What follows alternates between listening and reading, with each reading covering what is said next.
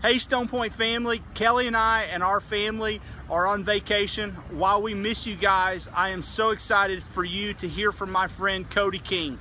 Cody has been a member at Stone Point for over 4 years. He's been a part of our band, volunteers in our student ministry, is a journey group leader, and is also a part of our sermon planning team. We gave him a challenge of doing Hebrews chapter 7, by far the hardest chapter in all of the book of Hebrews, and I know he's going to nail it today. So get your Bible, make some notes, have some excitement, and follow along with him as he brings the message today. We love you, and we cannot wait to see you. Good morning, Stone Point Church. I am Cody King, and I kind of feel like a big deal now. That the lead pastor on vacation makes a video introduction. But I am Cody King. I'm a journey group leader. If you've seen me here, I'm on the worship team. And many other things. I try to just fill spots that need filled as best that I can, as the Lord would use me. But I'm excited to be here today. I'm glad that everyone is here. And we are in week 7 of our summer series over Hebrews, the first and the last. And if this is your first time joining us, we've been week by week going through the book of Hebrews and taking it chapter by chapter. So this is week 7, so we're in chapter 7. And it is a very difficult chapter. It is the focal point of the book of Hebrews. And before we dive into that, if you've been with us, you've seen in chapter 5 a man introduced to us. And then in chapter 6, he was mentioned again. Now chapter 7, if you read ahead, you see the writer here really digs into who this guy was. And a lot of us can't even pronounce his name. So to help y'all out with that, we have a video. So y'all check this out real quick. Paper, and I just want you to look at it and then say it, okay? I don't know. Melchizedek. Melchizedek. What is that? Melchizedek. This is a joke, right? Melchizedek? Melchizedek. Melchizedek. Melchizedek. Melchizedek. Jesus. Jesus. Jesus. Jesus. Jesus. Jesus. Jesus. Jesus. Jesus. Jesus. What? Jesus. Jesus. So, who are we talking about today? Jesus, right. Whoever said Melchizedek, you lost. You can go home. I'm just kidding. But Melchizedek, and yes, we are talking about Melchizedek, but more importantly, we're talking about Jesus. And the writer here is going to use the story of Melchizedek to point to the better Jesus. And if you've been with us, the writer of Hebrews, he's writing to Jewish believers in the first century who were struggling with who Jesus was, who the person of Jesus was. And what he does, as we've seen, he has shown that Jesus is better than Moses. He's better than the prophets of old. He's better than angels. He's better than Joshua. And here he's going to do the same. He's going to show that Jesus is better. So now if I were to ask you, who is the greatest Texas Rangers pitcher of all time? Nolan Ryan, right. If I were to ask you who's the greatest Dallas Cowboys, we'll say running back, because if we say quarterback, it's going to start an argument and we're all going to leave. So who's the greatest Dallas Cowboys running back of all time? Emmitt Smith, right. So who's the greatest batter of all time? Babe Ruth, right. Muhammad Ali, greatest boxer. We all either culturally or individually have an idea of who the greatest something is. Greatest guitar player, greatest band, greatest basketball player. We have a greatest in mind when we're asked that question. If you were to ask a first century Jew, or even a Jew today, who's the greatest Hebrew, the answer that you're going to get is Abraham. You might get a King David, but you're going to get Abraham 99.9% of the time, because Abraham is their patriarch. He's the father of the entire nation. There's no one above Abraham. So the writer here at the beginning of chapter 7, he's going to, in a way, he's going to say, okay, I see you're Abraham, but I raise you a Melchizedek. All right? So we first saw him in chapter 5, and then again and then again at the end of chapter 6. But then in chapter 7, he really goes into depth. But it's interesting how the writer writes this, in that he brings him up in chapter 5. And if you're a Jew and you've read your Bible and you're a good Jew and you know your Bible, you know who Melchizedek is, or you know the law. You know who Melchizedek is, and you're like, well, why are you talking about Melchizedek? Or you just miss him like we do. I've read Genesis 14 several times and just slide right by him. I've read Hebrews and slide right by him. Right? But he mentions him first, but he can't get in depth as to who he is until he gives us the warning in chapter 6. If you were with us last week, the writer gave us, and Brian did a very good job showing us of the danger of apostasy, or the danger of falling away, the danger of getting to a moment of salvation, being enlightened, grab a holding of some truth that I'm a sinner and Jesus died for me and I can go to heaven and I get out of the bad place. the danger of getting to that point and stopping and not growing or maturing in our faith. He says, get off the milk and you got to get on some solid food. He has to give that warning before this because chapter 7 is a big, fat, juicy steak, for lack of a better analogy. I mean, there's a lot here. This is not milk. It is some solid food. So he gives that warning after he first mentions him. So I'm going to pray, and there's a lot of information here. I'm going to talk really fast because there's a lot to get through before we get to what it is, the really, really good stuff. So I'm going to pray, and then we're going to dive in. Lord, thank you for this morning. Lord, again, thank you for the opportunity, God, to be here. Thank you for using me personally, Lord, and I just pray that you just open our hearts and our minds to your word this morning and just impart your understanding, Lord, of what you want us to know, what you want us to see, Lord, and how to move forward in our faith, Lord. And just be with us in this time, Lord. In your name we pray. Amen.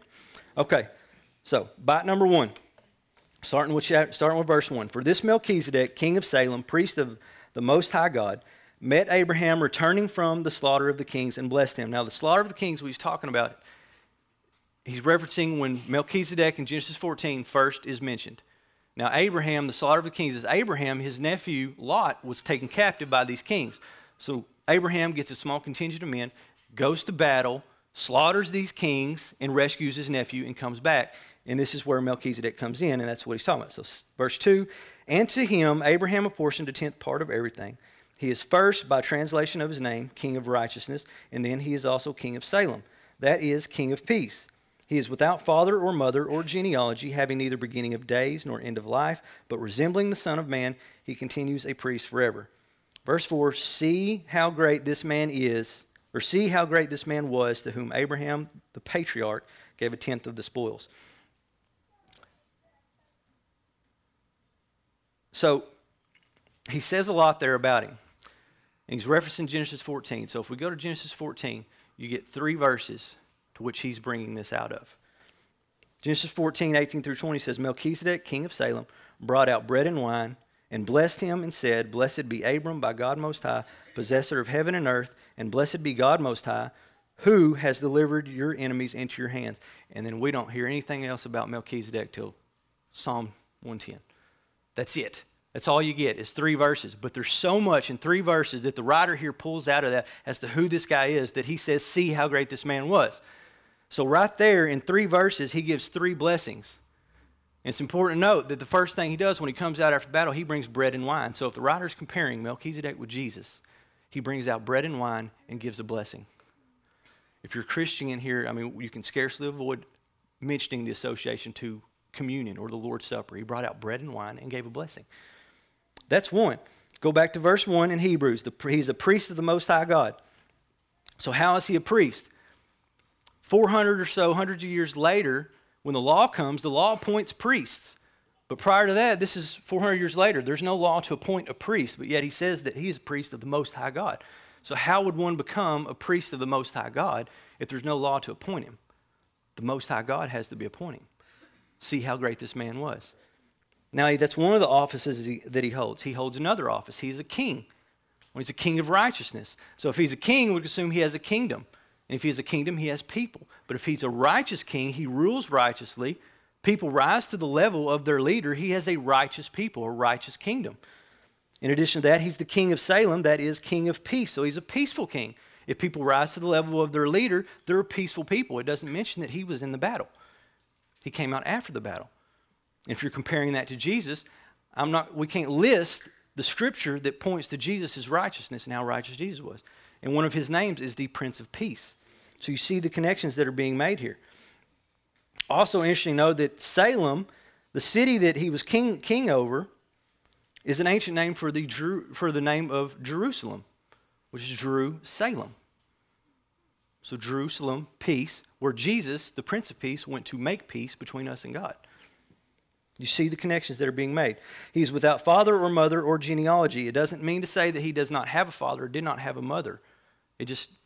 Scripture doesn't give that.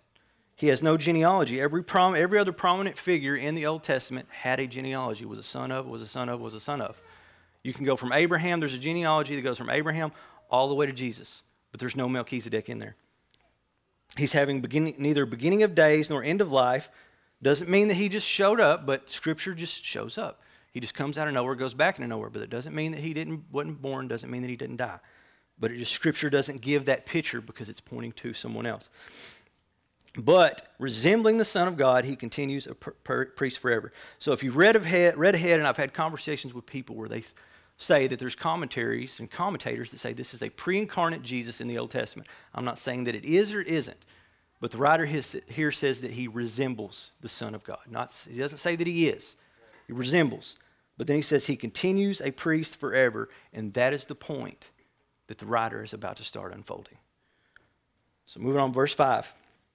And those descendants of Levi who receive the priestly office have a commandment in the law to take tithes from the people, that is, from their brothers, though these also are descended from Abraham.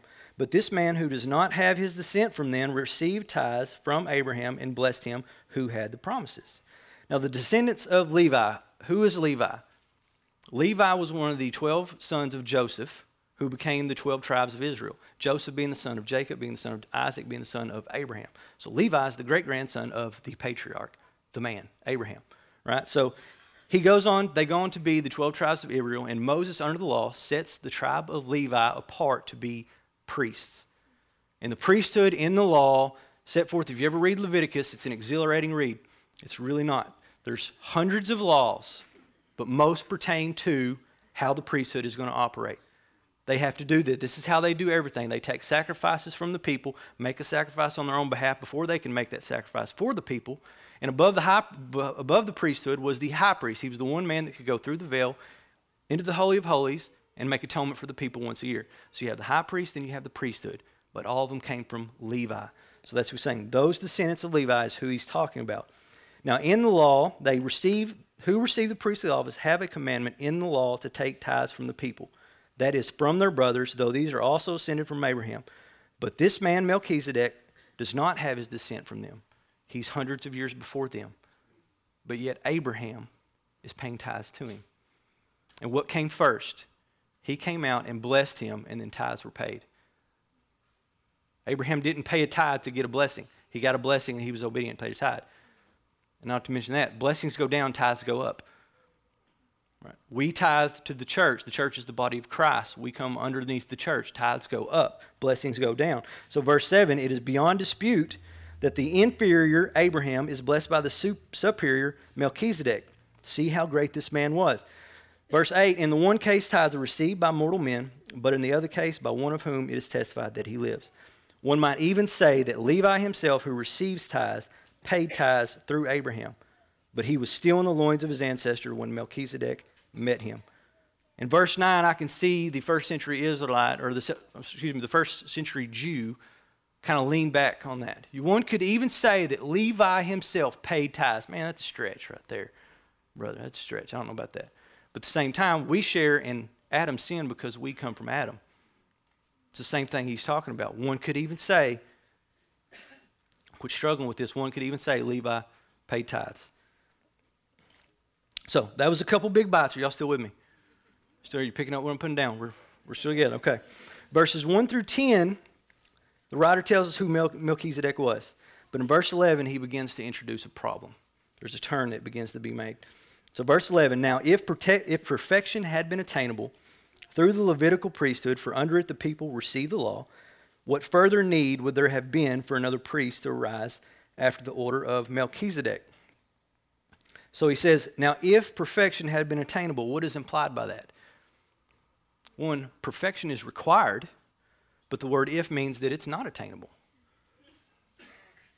So the priesthood, he's introducing a problem. There's a problem here. If it's required, but it's not attainable, we got a problem. So he goes on in verse 12. He says, for when there is a change in the priesthood, there's necessarily a change in the law as well. So now he's introducing a solution. If there's a problem, he's showing there's a solution. What is that solution? There's got to be a change in the priesthood. But if there's a change in the priesthood, there's got to be a change in the law. But that's how this solution is going to be applied. There has to be a change. So verse 11 shows there is a problem. Verse 12 shows there's a solution. Verse 13 says, for the one of whom these things are spoken belonged to another tribe, from which no one has ever served at the altar. Now verse 13 is where he starts pointing to the solution. And this is where he makes the shift from Melchizedek to Jesus. He says, for the one of whom these things are spoken belonged to another tribe. Melchizedek didn't belong to another tribe. He was way before tribes. So he's talking about somebody different. So verse 14, for it is evident that our Lord was descended from Judah. Now he names the solution. So verse 11 says there's a problem. Verse 12 shows there's a solution. Verse 13 points to it. Verse 14 names it. And he says, the Lord was descended from Judah.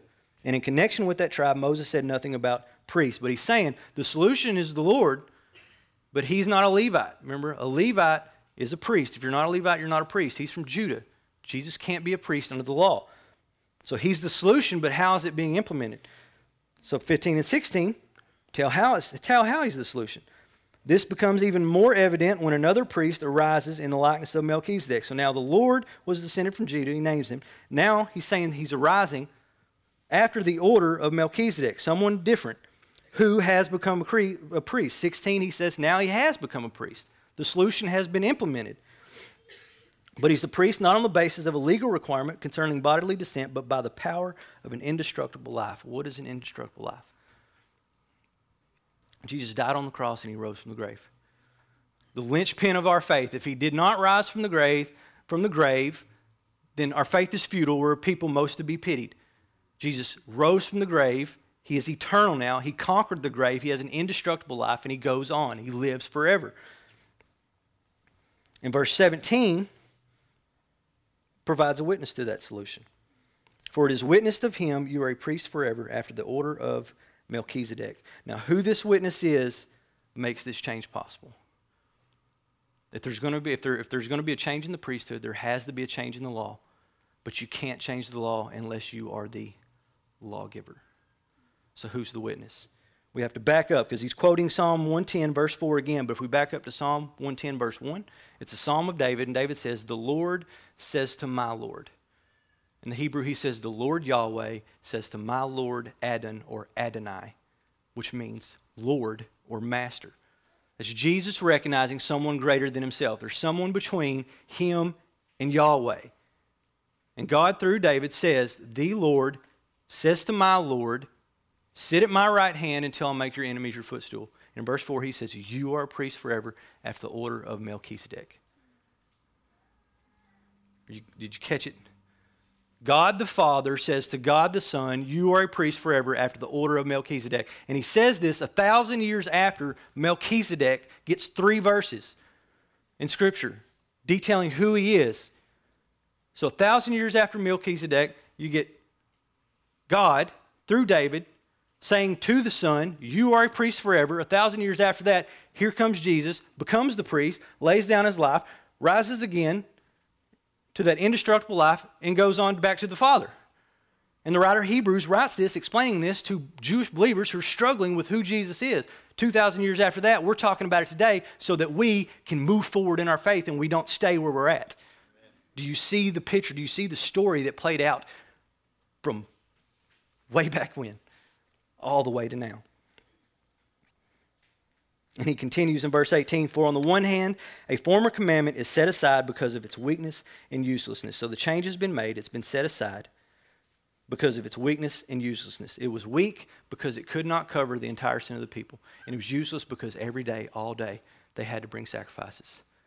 Every day, all day, except on Sunday, they were making sacrifices on their behalf to cover their sin. But it could not do it. It was weak and useless.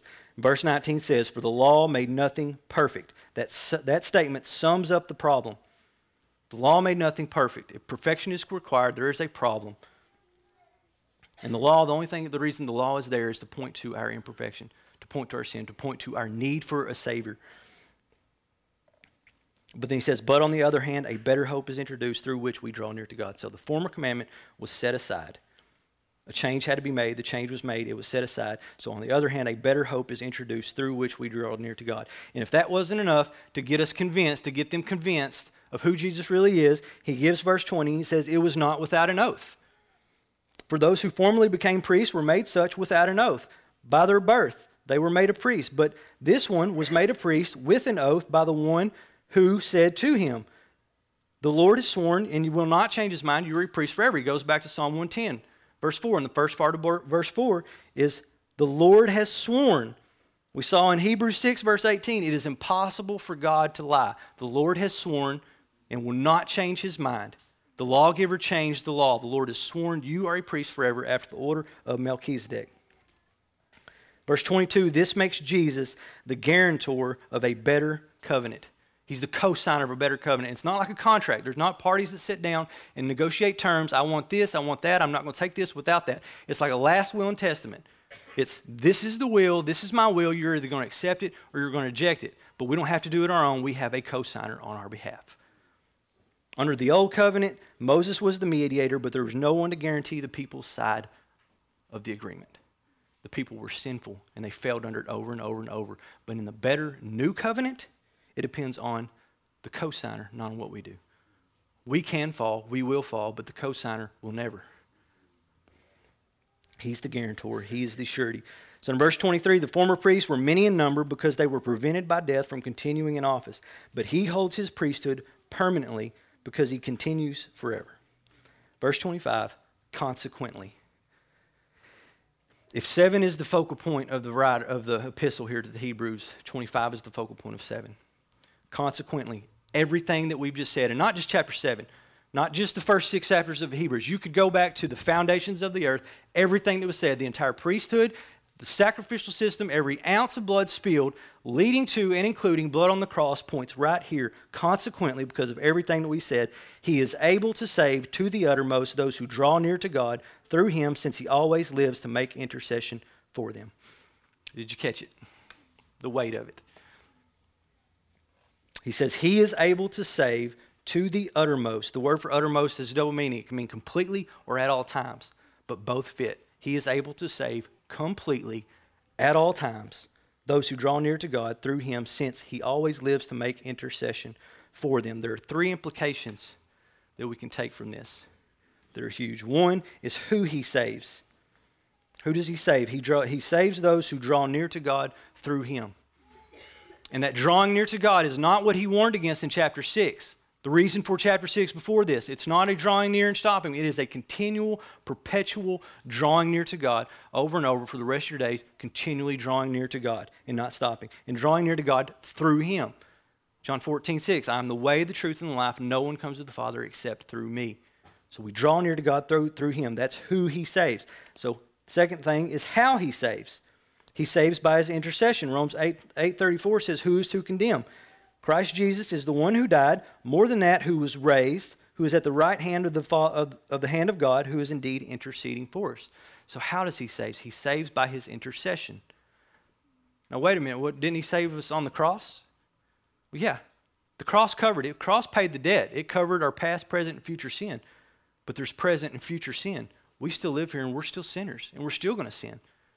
The cross covered it. He rose again and he goes on to the Father, but he has to intercede forever. As he said, he always lives to make intercession for him. He's interceding moment by moment on our behalf because we're still sinners in this world. And the third implication is the biggest. If we don't grab a hold of the third implication, nothing else, none of it else, the rest of it doesn't matter. The third implication is what he saves from. Remember verse 19. It said the law made nothing perfect. If perfection was required, and it makes nothing perfect. It just points to our imperfection. It points to our what? Our sin. It points to the sin problem, the one thing that separates us from God. So what does he save us from? Sin is the problem. Sin is a problem, but greater than that sin problem is God's eternal righteous judgment on that sin. So what is he saving us from? If he goes to intercede on our behalf to God, if we draw near to God through him, what is he saving from? He is saving us from God.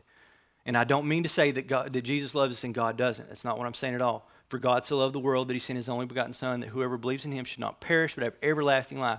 That's the gospel in one verse. God loves us. But the problem is God's eternal righteous judgment against the sin in our life. And Jesus has gone on and intercedes on our behalf, so he solves our greatest problem. And if our greatest problem is solved, what does that say about our current struggles? What does that say about this world? What does that say about every day that we're here? If our greatest problem is solved, we still live in this world. It's still a sinful, fallen world. The enemy is still here. Peter says, humble yourselves, therefore, under the mighty hand of God, so that at the proper time he may exalt you, casting all your anxieties on him because he cares for you. He says, be sober-minded, be watchful. Your adversary, the devil, prowls around like a roaring lion, seeking someone to devour. He is still the thief that comes only to steal, kill, and destroy. He is still here. This is still his world, and we live in it. We're told not to live in it, but not live of it. But the enemy is here, and he seeks to take every bit of peace that you have, every bit of joy that you have, every bit of happiness that you have. If he can make you miserable, that misery will spill into somebody else, and it's a sickness that he just wants to infect the world with. He's still here, and we still live in it. We're still affected by it. But if our greatest problem is solved, what does that say about our current struggles? As much as we're promised blessing and good things, we're not immune to suffering. Matter of fact, as much, if not more, the Christian life, biblically, you're promised suffering. You're promised persecution. You're promised oppression. It is going to happen to you. Peter says, do not be surprised at the fiery trial when it comes upon you, to test you as if something strange were happening to you. Nothing is new here. There's no sin new. There's nothing that's going to come upon us that is new. Don't be surprised by it, Peter says. It's going to happen. We still live in this world. But don't buy into the lie that if we just believe in Jesus, we come to that point, we just believe in Jesus, we get our get out of hell free card, everything's going to be peaches and cream the rest of our life. That is a lie. People were leaving the church in droves because they bought into that lie. And when life happened and things got bad, they bolted. I can be miserable on my own. I can be miserable without having to be nice to people. Don't buy into that lie. But Paul encourages us. Good Paul, always encouraging. 2 Corinthians 4, 16 through 18, Paul says, so we do not lose heart. Though our outer self is wasting away, our inner self is being renewed day by day. For this light momentary affliction is preparing for us an eternal weight of glory beyond all comparison. As we look not to the things that are seen, but to the things that are unseen. For the things that are seen are transient, but the things that are unseen are eternal. The things that are seen are the things that are here that afflict us. The things that are seen are just the things that cause pain and suffering, that hurt. Those are the things that are seen. But the things that are unseen before. Jesus' intercession moment by moment on our behalf, that is something that is unseen. The things that are seen are transient. They only last for a little while. They're momentary. The word there means they're not permanent. So what are we focusing on, church? Our eternal weight of glory beyond all comparison, or our afflictions here? Because he says our afflictions here are light and momentary compared to that. If our greatest problem is solved, what does that mean about what we struggle with here? They're light, momentary afflictions. Now, I'm not saying that we shouldn't be affected by the sin in our lives.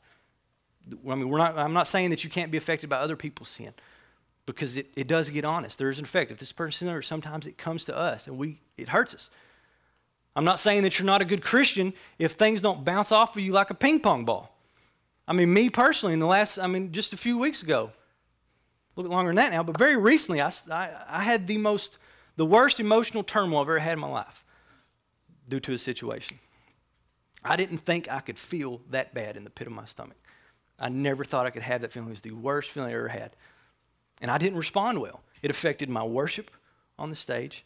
It affected my work. It affected my leadership in my journey group. It affected leadership on student ministry. It pretty much affected every aspect of my ministry in this building. I didn't respond well. I didn't respond as a good Christian way. They didn't just bounce off of me. It affected me deeply. But I moved past it. I moved on because I changed my focus. I took my focus from that, which was here, and I put it on what that is to come, and it wasn't that big of a deal anymore. I'm not completely all right, but I'm okay because he's interceding for me. My focus changed. But this world, it's still here. We're still in it. We still experience pain. We still experience suffering. And sometimes in this world, it gets hard. I know it gets hard within my own family. I mean, it gets hard. In the world, sometimes it just seems like it doesn't quit, like a rod over the back. It just beats and beats and beats and beats and beats. And what do we do in our pride and arrogance? We just push back and push back and push back. As hard as we can. The harder it pushes, the harder we push, and it pushes harder and harder and harder till we get tired and we're wore out, and physically we can't do it, and then just bam, we give up. And where are we at? We're in the very place that healing can begin. David said, the sacrifices of God are a broken spirit, a broken and contrite heart, oh God, you will not despise. And when we get here, we got nothing left. We're tired, we're broken, we're beat. No sense of pride, humbled. And we cry out, God, I can't do it anymore. I cannot do it. I can't do it. And our high priest puts out his hand. And he says, my child, I already did. And then he lifts us up. He puts us back on our feet. And he doesn't just dust us off and send us back out in the world. He breathes new life into us. He reminds us of the promises. Behold, I'm with you to the end of the age. I will never leave you nor forsake you. I go to prepare a place for you. It's better that I go because the helper's going to come. Oh yeah, we got the Holy Spirit. It's the same Spirit that hovered over the water at creation. It's the same Spirit that rose Jesus from the grave. It's the guide. It's the counselor. When we get to that mountain of affliction and we don't know what to do, if we're drawing near to God, we have the Spirit to say, you go this way, or you can go this way, or he might say, we're going straight through it because there's good on the other side and you need it. You got to go through here to get to over there. But guess what? It's a light momentary affliction and I will get you there. You are not alone. Why? Because I'm interceding for you right now. There's an eternal weight of glory awaiting you beyond all comparison, but you got to go through here to get to it. And it's worth it, church. It is so worth it.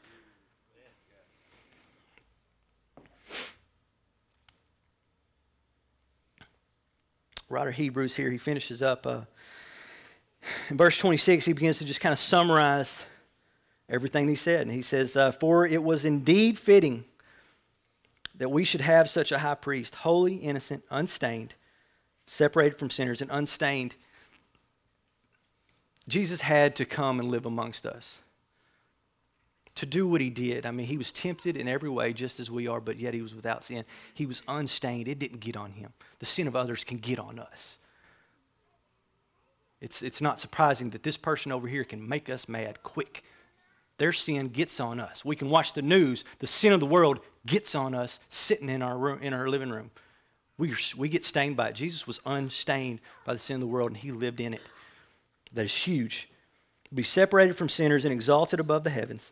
He has no need, like those priests, to offer sacrifices daily for his own sins and then for the sins of the people, since he did this once and for all, when he offered up himself. He has no need to offer sacrifice on his behalf. When the people brought their sacrifice to the priest, they had to sacrifice for themselves. Jesus was perfect. He didn't have to do that. It makes the sacrifice that much greater. And guess what? We didn't have to bring anything to him in the first place.